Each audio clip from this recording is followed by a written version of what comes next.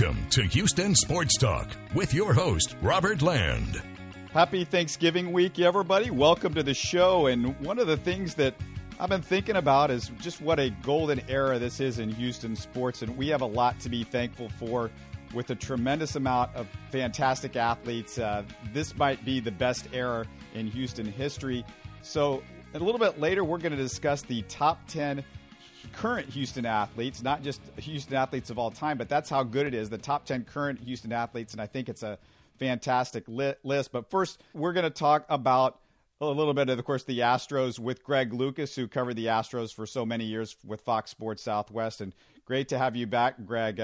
Just initially, your thoughts on watching this World Series and how much fun this was for you as somebody that got to cover this team for so many years. Well, I'll tell you what made it the most fun for me was the fact that at least three players were still around from when I last worked with the team back in 2012, and one of them was the MVP in the American League and three-time batting champ, Jose Altuve. Another one was Dallas Keuchel, who had an up-and-down season due to injury, but he's one of the top pitchers in the league. And, of course, Marwin Gonzalez. What can we say about Marwin? He had a superb season doing everything for this team, and I was so happy for those three guys particularly, because they went through the rough years and they got rewarded with a World Series championship. Marwin even got a top 10 vote in the MVP voting, which was kind of cool.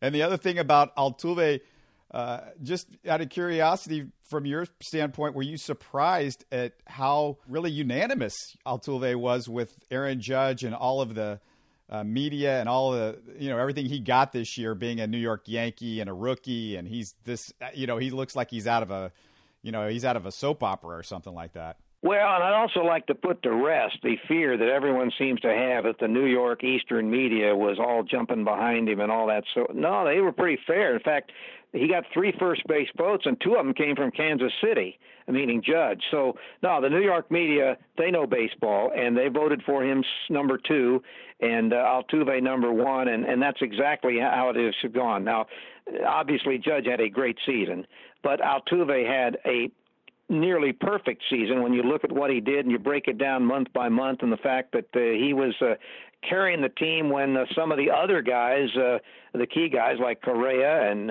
even Springer and some of the other key guys had to miss time due to injury. It was Altuve every day. All right. This is one thing I wanted to get into you with a little bit historically, because you've written books about baseball, and I know you know the history as good as anybody. Where does this World Series for you rank in historical perspective? Where would you put it? And what are we talking about? What are the other World Series that may be in that conversation of the greatest World Series of all time? Because a couple of things that come to mind when I think about this World Series, 2 really fantastic games in Game 2 and Game 5. A 7-game series, even though a couple of the games towards the end weren't maybe classics, but you had 2 such great games. And also you had 2 teams that came into this World Series with 100 wins each, and that doesn't happen very often in baseball history. No, I rank this World Series, to me, for my personal satisfaction, as number 1, because even those last 2 games, 6 and 7, which were not close really, the fact is there'd been so many home runs hit earlier. Even though it was maybe a 5-1 or 6 to whatever score, the threat was always there. And if you were rooting for either team, you were still on pins and needles. And so consequently, and even Game 7, you're talking about that one, the Astros win it relatively easy, but there were things that happened in this game. Neither team had their full pitching components because of the games prior. They'd all had to use them up. And it was the Astros that could pull on a guy like Charlie Morton, and Charlie Morton was really the star of game number 7, and well-deserved because he had been very good for the Astros throughout the season. And so there was drama in that game, even though the final score was not close. I rank this one as number 1, and games 2 and 5 are what really make it number 1. My second favorite series, and was probably the Red Sox and the Reds in the 70s. At that time, baseball was getting ripped for being down, and it wasn't kind of, football was really probably going into its peak in the NFL at that point. And those two teams put on a great World Series. It was only marred by the fact that they had some rain in Boston, and some of the games were delayed or not played, and days off and that sort of stuff. But both games 6 and 7, 6, of course, with the famous Carlton Fisk home run, and 7 with the Reds actually having to rally from an early 3-0 deficit, were outstanding game 6 and 7s. That's the only other one that I would put in the same classification as what we just saw. Now, there are some others people talk about, the Twins and the 91 series, and that's fine. And for the fans in those cities, rightfully so, they might rank them higher.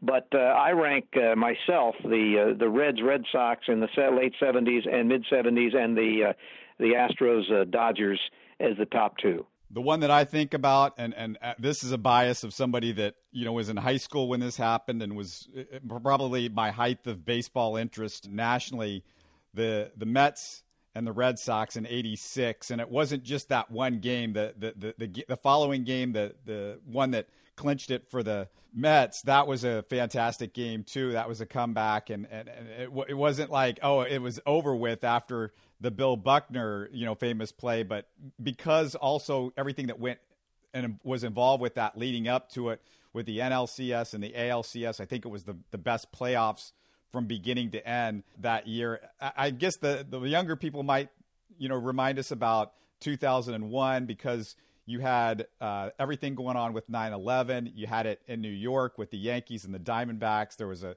couple of just incredibly dramatic games. And then it ended with, of course, the Game 7, the walk-off hit off Mariano Rivera and Luis Gonzalez. And I guess that would be the one that would be the more recent one that everybody would point to. Yeah, those are obviously in Arizona. That's number one. I mean, again, it goes back to where where your team was in the scale of things. I will say this, for a neutral fan, especially someone who wasn't a huge baseball fan, the only negative of Game 5 was that it took so long to play. But the game itself was captivating for all you non-regular baseball viewers, because it just went back and forth in those latter innings.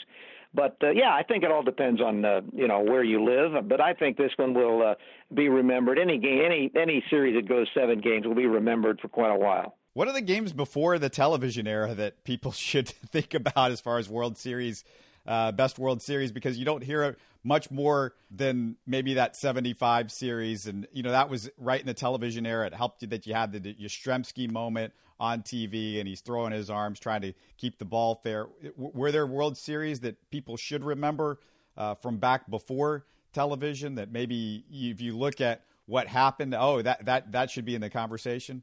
Well, way back in the early 40s, Mickey Owen dropping a third strike, which kept an inning alive for the Yankees, and they came back and beat the Dodgers in 47.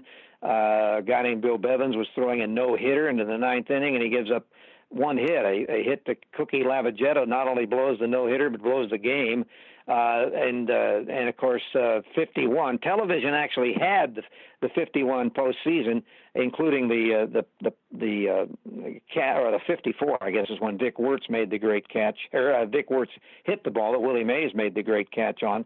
But the series wasn't close. It was a 4-game sweep for the Giants over the Indians, who had won 111 games that year. So there have been some. I guess the Dodgers in 55. Now, that was also on TV. That was the early days of TV when they finally won the World Series and beat the Yankees in the final game 2-0, 7-game series. No, there have been a lot, but you're right. The ones that we can see the highlights and remember the highlights are the ones that stick out.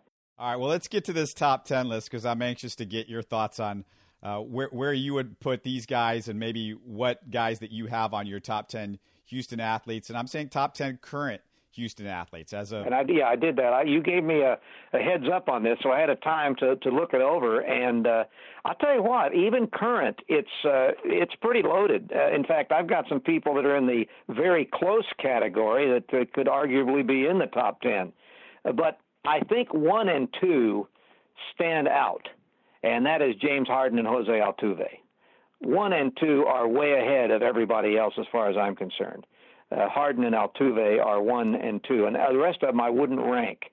But I would put in that list players like I'm going to put Verlander in there because he's going to be here. All right, hold up before you get going. I'm just going to go. I'm going to tell you my order, and tell me if where you think and where you disagree, because I want to go through these one at a time, because I'm going to make my little argument for each guy, and I'm starting off, and I think it's pretty easy for me is it is Jose Altuve. Now in the NBA, James Harden is a more valuable guy overall, but if we're talking about the best of the best, Altuve. Without question, he's got an MVP now. James doesn't, but he's got two, second place finishes. But Jose has got a second. Didn't he get second last year, right? I think third, but yeah, he's no. If you're going to rank them in order, then I would not disagree with that. But I feel that those two guys are head and shoulders above everybody else right now. Now here's my third. Yeah, you got James second, and that's true. My number 3 is Justin Verlander. I mean, he's a Hall of Famer for sure.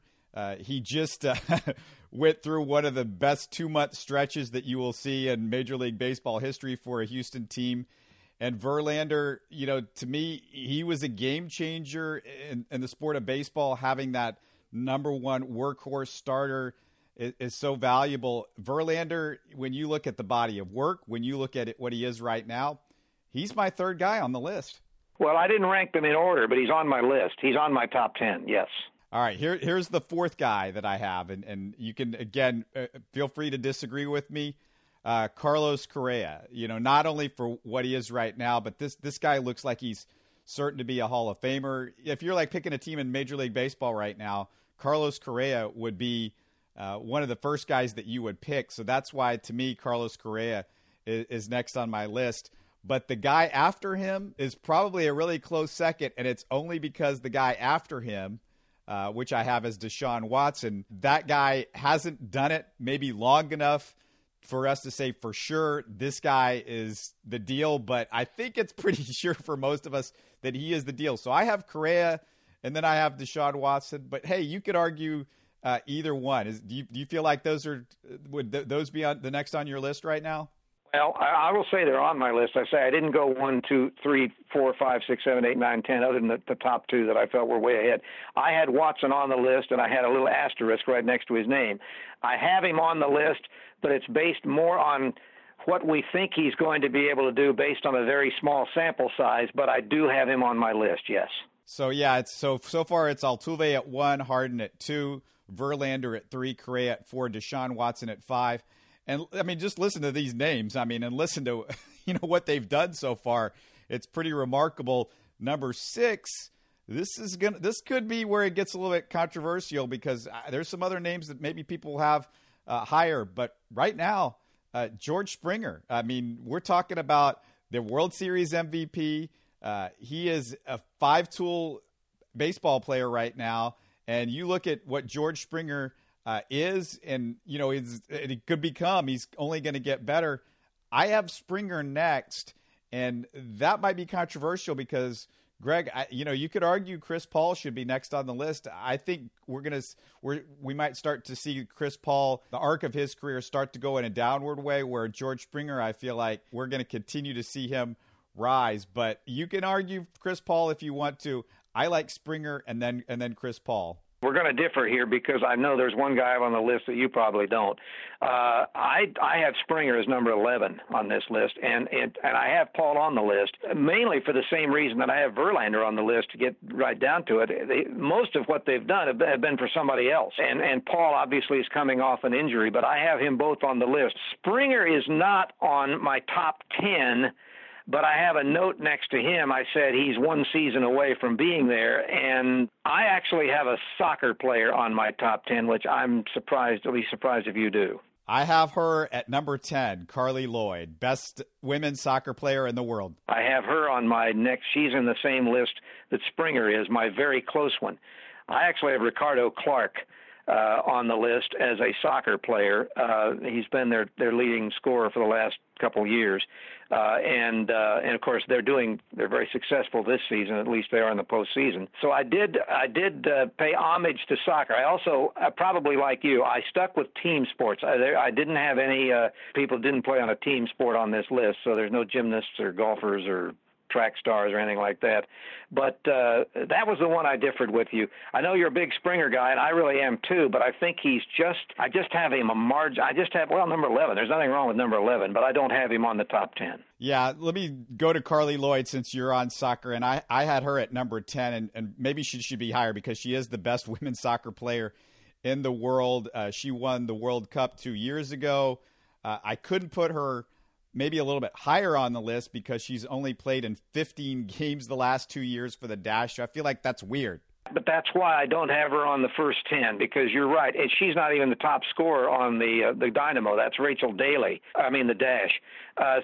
Carly Lloyd obviously has the biggest resume of any soccer player on either the Dash or the Dynamo, but she hadn't played enough. So I put her on that very close list on my particular top 10. Yeah, and I think you also have to factor in, it's been 2 years since the World Cup, which might not feel like it's that long ago, but she's 35 years old now. For soccer, you're getting to the point where you might be past your prime, just like in a lot of these sports. And I'm not saying she is, but I don't know if she'd be quite as good if the World Cup was this year.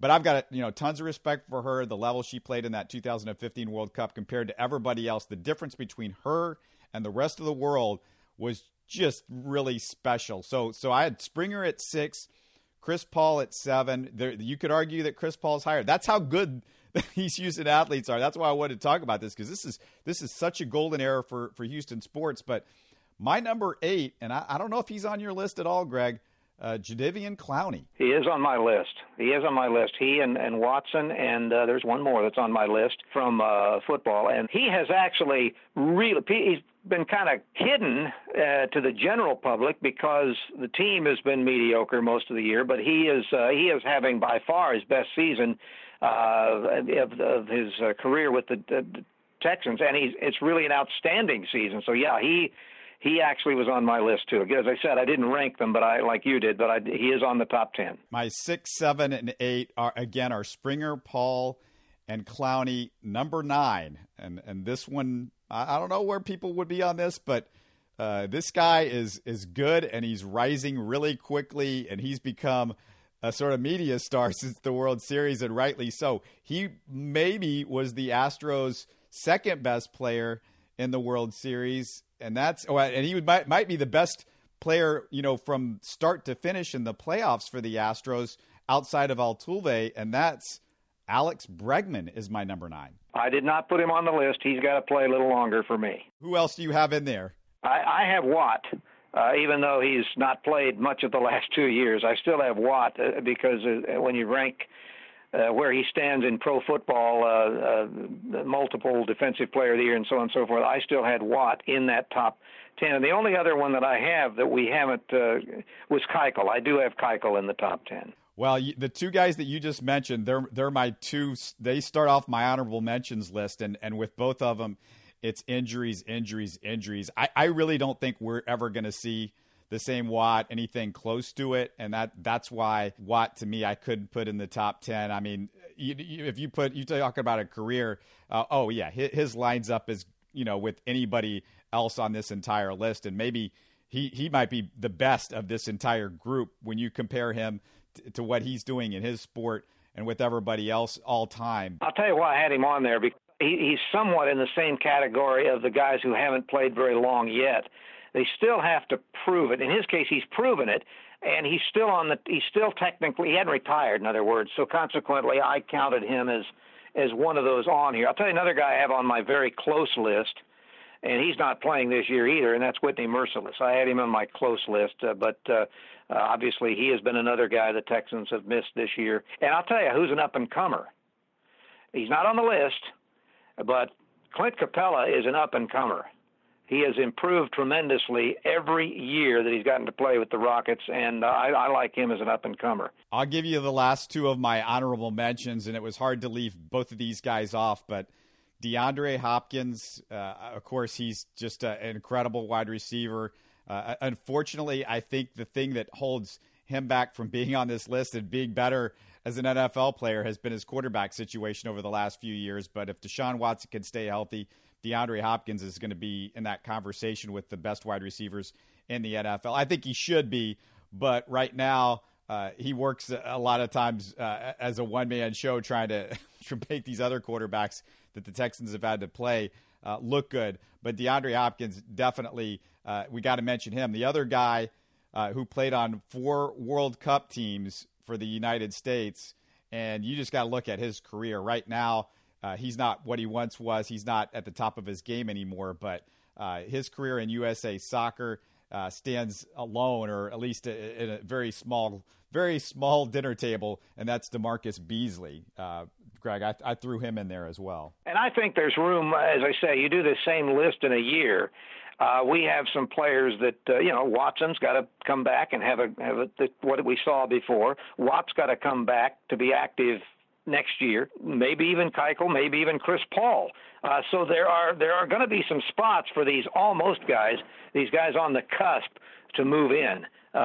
Certainly the odds are very good. But I'll tell you one, too, that I don't see moving out, and that's who we talked about right at the outset, Altuve and Harden. They're going to be on this list for a while. Yeah, so the ones that we disagreed on, you have Keuchel and J.J. Watt in your 10, and I think you did not have Bregman. And who was the other one that you said was not there for you? George Springer, yeah. Springer was number 11. Bregman I didn't even put on my very close because he's just got to play longer. And that's the only thing with him, because really you look numbers and everything else. He was good but not great, and he was he had some key hits in the series in the postseason, but his whole season was good but not great, and so he's got to lift it up a little bit or be the level that he is now for a number of years to really establish himself, and then I would put him.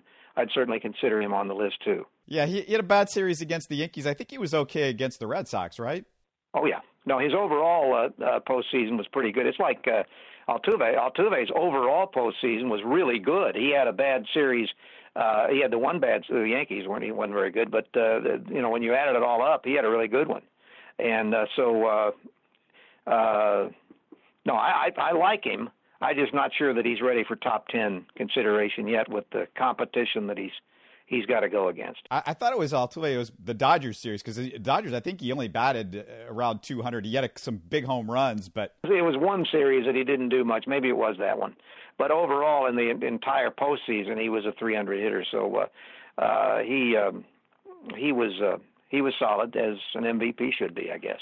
I think it is interesting because if you look at this historically and you go through Houston sports history, and we're just talking about team athletes, because when you get into individuals, it can get very complicated because you got. Does Mary Lou Retton count because she trained here but she wasn't from here? That's all Biles and all that sort of stuff. So it gets very complicated. But there's some great athletes that have not been on team sports, golfers.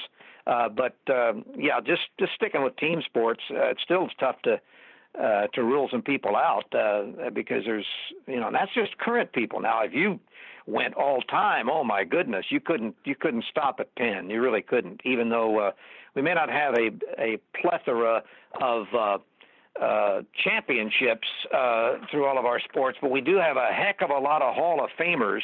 I counted it today. There are just in basketball, there are 1, 2, 3, 4, 5.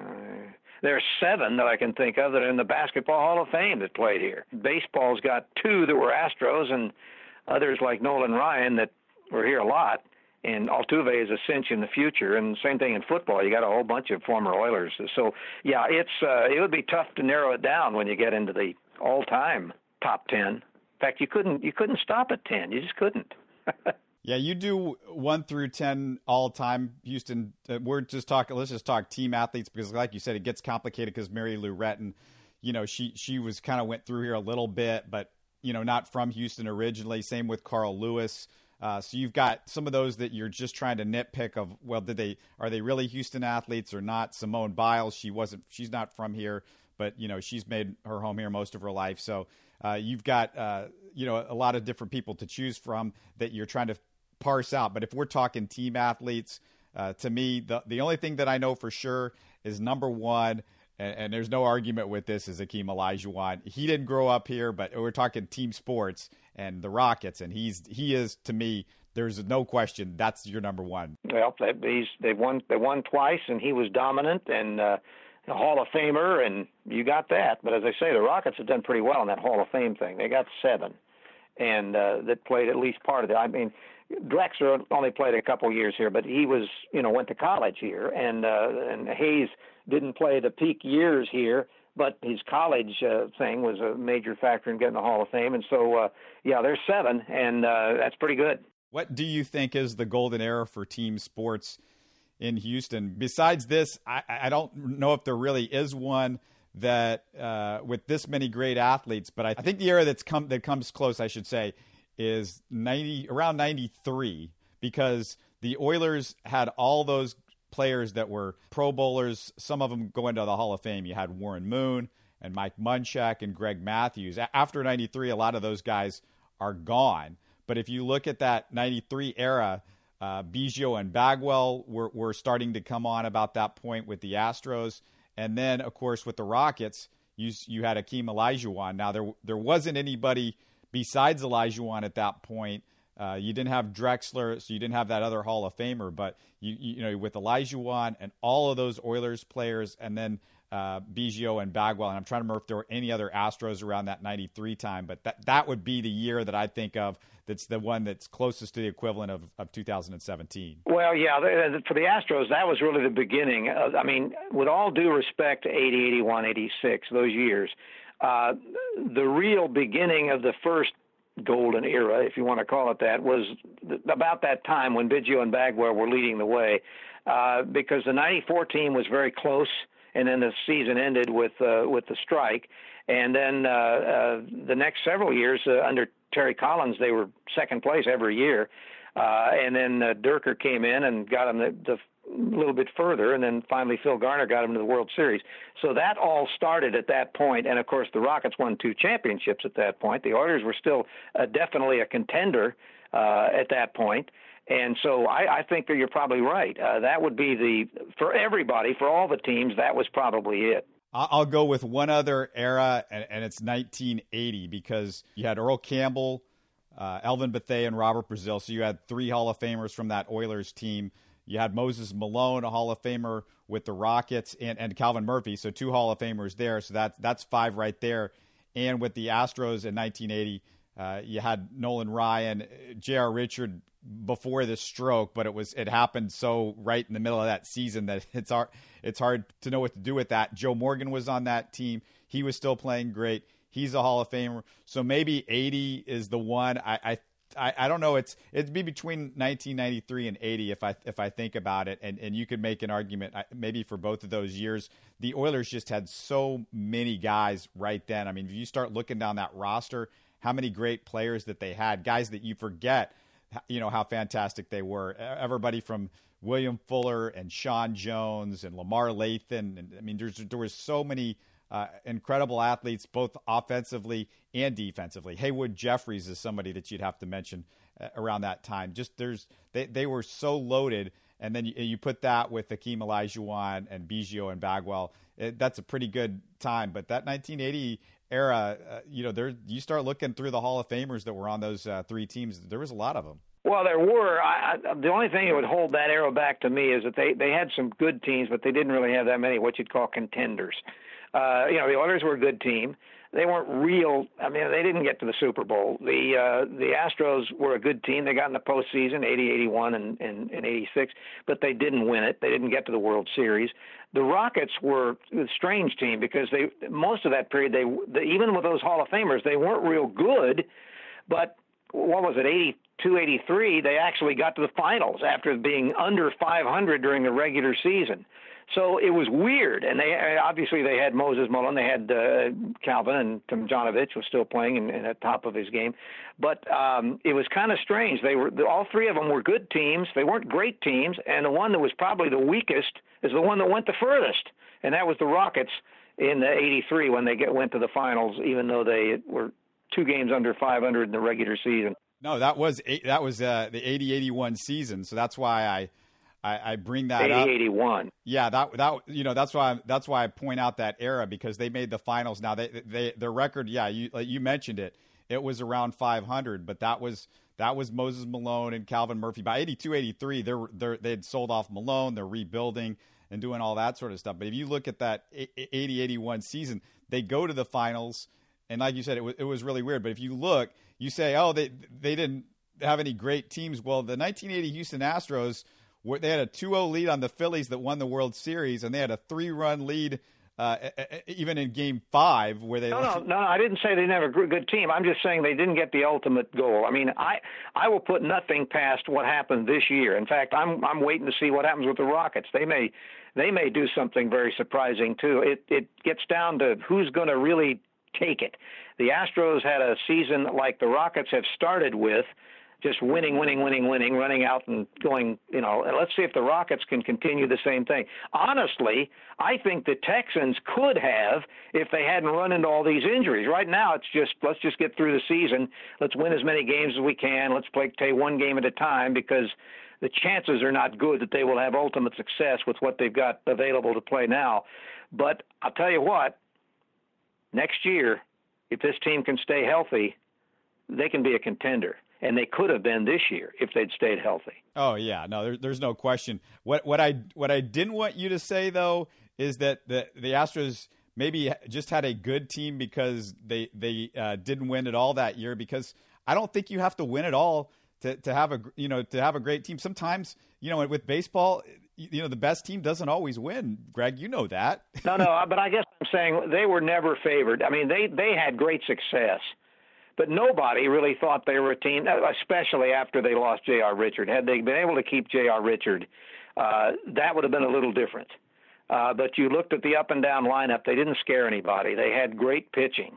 And they a lot of 270 hitters that hit in the clutch. Very little power. But they were a very good team. But don't say they weren't a very good team. I agree with that, but they just were not one that I think is remembered by most in baseball as being one you're not going to forget. Right. Well, I mean, it's hard to have power in the Astrodome, though, right? Well, you play half your games out of town. You play half of them out of town. If you can hit, they weren't built though for that. They were built to play half their games at home, and they were built with guys who could hit the ball in the gaps and get on base with walks and hit timely singles, so that 275 batting average was much more valuable than most guys' 275s. Right. Yeah. I mean, I feel like sometimes that 1980 team is a forgotten team, and I don't know if you saw this, Greg, but to me, one of the special moments that I watched, and just because it choked me up a little bit, was Reed Ryan getting choked up after the World Series, because he's a kid that grew up in Houston for the most part. He spent some time in Anaheim, I'm sure, when Nolan was out there in the 70s, but spent most of his time here, thinks of Houston as his home, the Houston area. And when he was on MLB Network after the World Series was over with and talking about winning the World Series, and he started talking about all the times where they didn't quite do it, and he mentions 1980 with his dad and 1986 and his dad, and goes through 98 and 2004 and 2005. And when he got choked up, I got a little bit choked up. I mean, we're separated by just a few months in age, and so I knew exactly where he was coming from, because there had been so many times where you just felt like, we were just so close and we almost had it. The World Series in 2005, you didn't feel close because it was a sweep, but those were all close games. And when you look at the Astros, Greg, in the World Series, look at how many 1-run and 2-run games they've played in their 11 World Series appearances. I mean, it's a remarkable feat. All of them in that 2005 World Series were 1 or 2-run games. And I until Game 6 and Game 7, I think every one of those except for one was a 1 or 2-run game. The funny thing, that Game 6 and 7 sort of mirrored each other, because in Game 6, the Astros got a lot of guys on base and some scoring position, could never get the big hit. Exactly the same thing was reversed in Game 7 with the Dodgers. They got some guys on base and couldn't get the big hit. And, of course, then in the last part of the game, when Morton's in there dealing, and they weren't even getting guys on base. So it was a mirror image, and the Astros fortunately had the 7th game, and that's what it took. I think that the emotion that was seen from people all over Houston, the people that have rooted for the Astros forever, the people that jumped on the bandwagon at the last minute, but the emotion from all of them was just amazing. Something that this city has never seen. Winning a Super Bowl will be wonderful and everything will be excited, but I'm telling you, there's nothing like going through that grueling postseason in Major League Baseball, because when you win that World Series now, having to play 3 rounds to get to that championship, you have really accomplished something, and the Astros did it. And I'm glad you mentioned that, you thought the Texans could have made a run before Deshaun Watson was hurt. And, you just look at it, the Astros have just won the World Series. If J.J. Watt and Whitney Mercilus and Deshaun Watson were healthy at this point in the season, I would think the Astros, they would almost be even. I mean, the Texans would almost be even odds to get to the Super Bowl. I mean, you'd put them right there with the New England Patriots because of Brady and Belichick. I'm sure everybody would favor them over the Texans, and the Texans having a rookie quarterback. But Watson was putting up MVP numbers, and you put him with a defense that includes Watt and Mercilus and Clowney. And there's other talent on that defense. The defense has actually come a little bit together despite the fact that, they've lost those 2 guys in the last 3 weeks. I think the defense has played their best ball of the season over the last 2 or 3 weeks. Now, the great thing about it, I mentioned this on a tweet, I think, yesterday, was the fact that you're getting guys getting playing time now that may be backups next year, but the fact that they're getting a lot of playing time and experience, it bodes well because, as everyone's pointed out, the Astros don't have the Texans don't have a whole bunch of high draft picks next year in the draft, but they can develop with some of the players they've got now, and they've done it. Hey, another thing that's gotten much better is the offensive line. It's not nearly as bad as it was the first few weeks of the season, and certainly in Game 1. It's been very, very strong, and quarterback is having time to look down the field, and the running backs are finding gaps that they can go through. The only negative that really is a result to me of the players they lost, obviously the quarterback, but the defensive players, was the fact that those guys were mostly your pass rush. And if there's a weakness, it's still perhaps in some of the secondary positions. And if they can't be given help by a real strong pass rush, their times are going to get burned. And that's where you miss the Clowneys and the Merciluses. But that's where it's great that I said not Clowney, the Watts and the Merciluses. That's where it's great that Clowney has come through because he's really done a good job of help filling the gaps that were caused by the loss of those 2 guys. Yeah, I've been saying over on my Locked On Texans podcast that, I want to see a lot of Treston Decoud because that was their 5th-round pick at cornerback. He's got a lot of talent. I talked to Jonathan Joseph about him in Sunday's show and the post-game show, and J-Joe is really high on what Treston Decoud can do and the amount of talent that this kid has. And if you can get these guys some experience is great. The other thing is they got to keep him on the field because Deontay Foreman was a guy that you wanted to get experience, and he's out for the season. You look at, if we just go through some of their young guys that you want to get experience, obviously Deshaun Watson's out for the season. You look at Dylan Cole, who's missed a lot of games. Hopefully he comes back soon. Zach Cunningham continues to get snaps. Davenport's the guy that you'd want to see going into next year at tackle, but he's been injured the last 2 or 3 weeks. So, they've had so many injuries with the young guys that could be getting experience while you've had all of these other key injuries. That's the thing that stinks if you're a Texans fan is because, the hope for the future and the guys that you want to look at and you want to see more of and you want to get experience, they're hurt. But that pushes somebody else up, and they get the playing time. And I think the biggest thing that we are seeing with some of those guys is that they are learning how to play with the speed of the game in the NFL. I think we can start right at quarterback. I think he wasn't ready.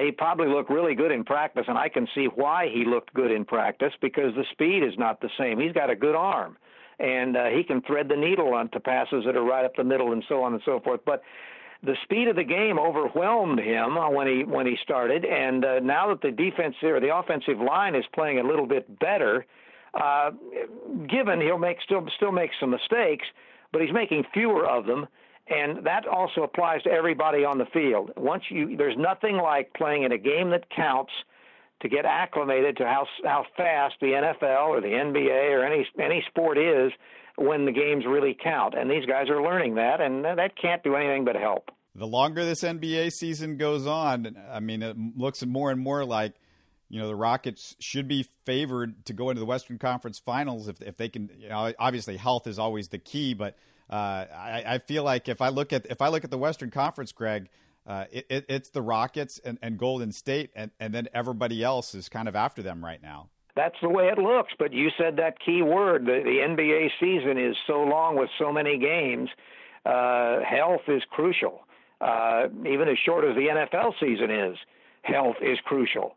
And if the club can stay healthy with the key guys and get some help from some of the guys off the bench here and there to give other guys rest as they develop, I think the sky's the limit. I think I must admit when the season started and I looked at the roster, I thought, is this team really going to be didn't they need maybe another big power forward, and they need another? Well, maybe not, because they're playing very well with what they have, and they've got some good role players.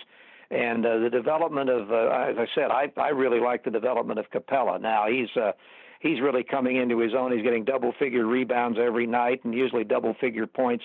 He's not really a scoring. He's kind of the Bill Russell type scorer. He's not really main key of the offense, but he'll get his points from being in the game.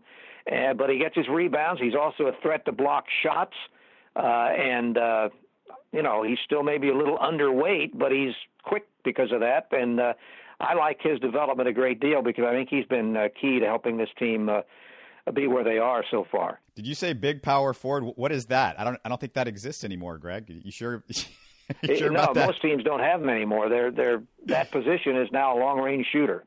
It's just another long-range shooter. Yeah, if you look at the Rockets, the thing that to me sticks out with them so many times in pro basketball, you say, oh, well, let me see if that this guy develops or that guy develops. But a lot of times they just kind of are who they are. We're seeing guys develop that we didn't know had it in him. They're later in their career. I mean, Eric Gordon, I don't know if I would say develop, but all of a sudden he's as healthy as he's looked since his early 20s, and he's jumping and dunking and doing all that, those kind of things. We haven't seen that before. You look at Ryan Anderson playing defense and rebounding better than I've ever seen him play. You look at Capella. Now, he's a guy that you thought was going to develop, but sometimes you wait for that next step and next progression to happen in development, and it doesn't. Or maybe they get to a point and that's all they can get to. But with those three guys, and even James Harden, I mean, I am his biggest critic as far as winning that championship and having that thing that you need to win the championship. And I'm still going to question that until we get to the playoffs. But one thing that I can say for sure, he's playing better defense, Greg. I mean, I feel like he's as sharp defensively as I've seen him. I mean, there are still those moments, and there will always be those moments, but I think he's better. There will always be moments with James. That's the thing. He sees the court. He really sees the court when he's working in the point guard position. He really does. He sometimes makes low percentage decisions. Sometimes takes low percentage shots, but then the game is all over. The Rockets have won again, and he's had 35 points. So it's you kind of take the errors with the positives, and but yeah, I like his look. I'll tell you what, Eric Gordon, you know who he is. Eric Gordon is Marwin Gonzalez. He's the basketball equivalent. He's a guy that was always a good player, coming as a sixth man or a guy off the bench. And now with the season the way it started, with CP3 not able to play and he became a starter, meaning Gordon, he's Marwin Gonzalez of basketball. He can score with your top guys on the team, and he can play off the bench or he can play in the starting role, and very, very valuable player to have. No question about that. You know, it's just a month away from Christmas, or less than a month, Greg. This would be a perfect time. I know everybody's in the Astros mood to pick up your copy for a friend or family member that loves the Astros, Houston to Cooperstown, the Biggio and Bagwell years, right? Well, I'm certainly glad you mentioned that. Houston to Cooperstown, the Houston Astros, Biggio and Bagwell years, may still be available in some Barnes & Nobles, and if they've sold it out, or if it's not on the shelf now because it's sold out, you can order it through them, or you can go through Amazon.com, which is an easy way to order the book. I think it's a great, an important book for all Astro fans, even though I wrote it and I'm being, prejudicial here a little bit. Fact is, it kind of brings all the history of this franchise together, focusing on the Biggio Bagwell years, which of course represent the two Astros hat-wearing Hall of Famers in Cooperstown. And even in the last chapter, I indicated that, you know what, that may have been the golden era of Astro baseball up to this point. But I said this one that's starting here might just overshadow it, and I certainly think that certainly this season overshadowed anything the Astros have ever had, and maybe the next 5 or 6 years will as well. It's a great time to be a baseball fan in Houston, and you can read all about it. Great time to be a Houston sports fan. You go down this list, the guys that we've mentioned, if you're sitting down at your Thanksgiving table, this is what you're thankful for. Jose Altuve, he's your MVP of Major League Baseball. James Harden, back-to-back second-place finishes in the MVP voting. Maybe he's the leader in the clubhouse right now in the NBA for MVP this season. Justin Verlander, he's a Hall of Famer, has got some Cy Youngs to his, he's got quite a resume. You can't be much better than Justin Verlander has been over the last 12 to 15 years. And by the way, let me interject. Fans are worried about this. I've seen some speculating on, are we going to lose and all this stuff. They don't have to lose anybody. Verlander's here for 2 more years. I think arbitration is all that might come up for some of these players, and that's just a negotiation as to what they're going to be paid. Free agency is not for several years for the core group of this team, so don't worry about that, fans.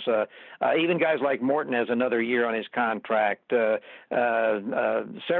the other regular players have time on their contract, so you're not going to lose anybody, at least from them leaving on their own during the off season, and Verlander is on top of that list. Yeah, you got 1 more year of Keuchel, and then I think Jose, we're 2 years away, right, from Jose hitting free agency? Yeah, if they don't work out something, he'll be a little hard because I think he's still got Boris as an agent, so it'll be a little hard for the Astros to sign him to anything in advance. But I'm sure they'll try. Correa, Springer, Bregman, all of those guys have MVP potential, and George Springer, all he did was win your World Series MVP, so that's pretty good. Deshaun Watson, Richard Sherman of the Seahawks called him a top 5 quarterback, maybe as soon as next year. That's pretty high praise coming from Richard Sherman.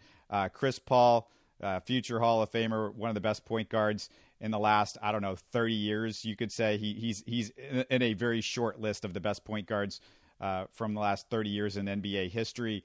Clowney, you know what Clowney can do. J.J. Watt, just 3-time Defensive Player of the Year. Dallas Keuchel, 2 years ago, he won the Cy Young Award. I mean, this is just an amazing list of athletes. Carly Lloyd, of course, the best women's soccer player of the world. So it's pretty darn remarkable list for Houston athletes right now, and a great time for Houston sports. So definitely something to be thankful for. And I want to thank you so much, Greg. I'm always thankful to have you in the house and get a chance to talk to you. It is always great to talk with you because the topics we get into, I think, are very interesting. And I hope the listeners do too. All right, everybody, have a happy Thanksgiving, and we'll talk to you again soon. Thanks again for listening, and if you're new to the show, subscribe to Houston Sports Talk on iTunes, Stitcher, or the TuneIn app. If you have an Android device, download our free Houston Sports Talk app. You can keep up with this show and my daily Locked On Texans podcast on Twitter and Facebook, or by going to HoustonSportsTalk.net or LockedOnTexans.com.